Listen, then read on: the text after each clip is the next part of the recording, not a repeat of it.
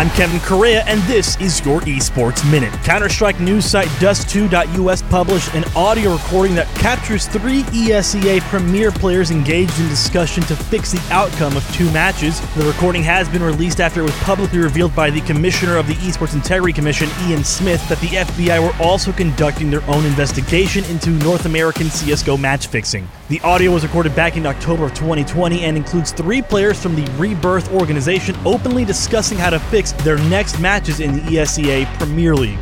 Dexerto's own investigation confirmed that these decisions surrounding these matches were taken after the players became aware of the possibility of the recording existing and wanted to ensure no one was monitoring activity around those matches. The recording incriminates their opponents for those matches as well, from the organization known as Russian Canadians. Specifically, the players discussed their opponents have agreed to use a quote-unquote on-radar method to fix the match. On-radar is simply streaming your game through an app like Discord directly to an opponent, or in this case, a fellow conspirator. That way, teams could more easily disguise match throwing and mistakes could be shrugged off as simple misreads. Players on both sides had denied that anything untoward had taken place before they came under investigation, and the audio was subsequently released. A full transcript of the audio can be found in a link in the podcast description.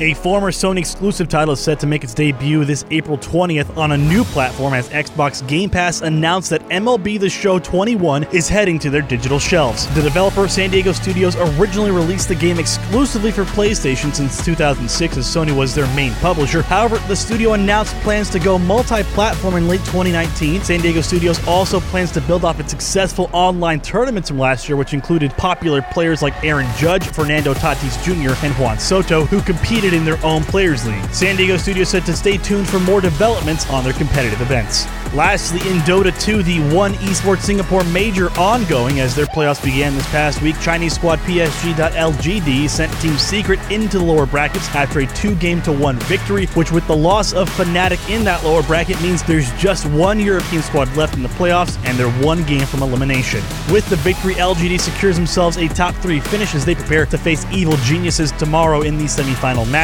Grand final for the event to take place on Sunday. I'm Kevin Correa, that's my time, and that has been your Esports Minute. Follow us on Twitter at Esports Network and at Correa24, and be sure to visit esportsnetwork.com for more stories written by our great staff. We'll update you again on Monday. Have a safe and great weekend, everyone.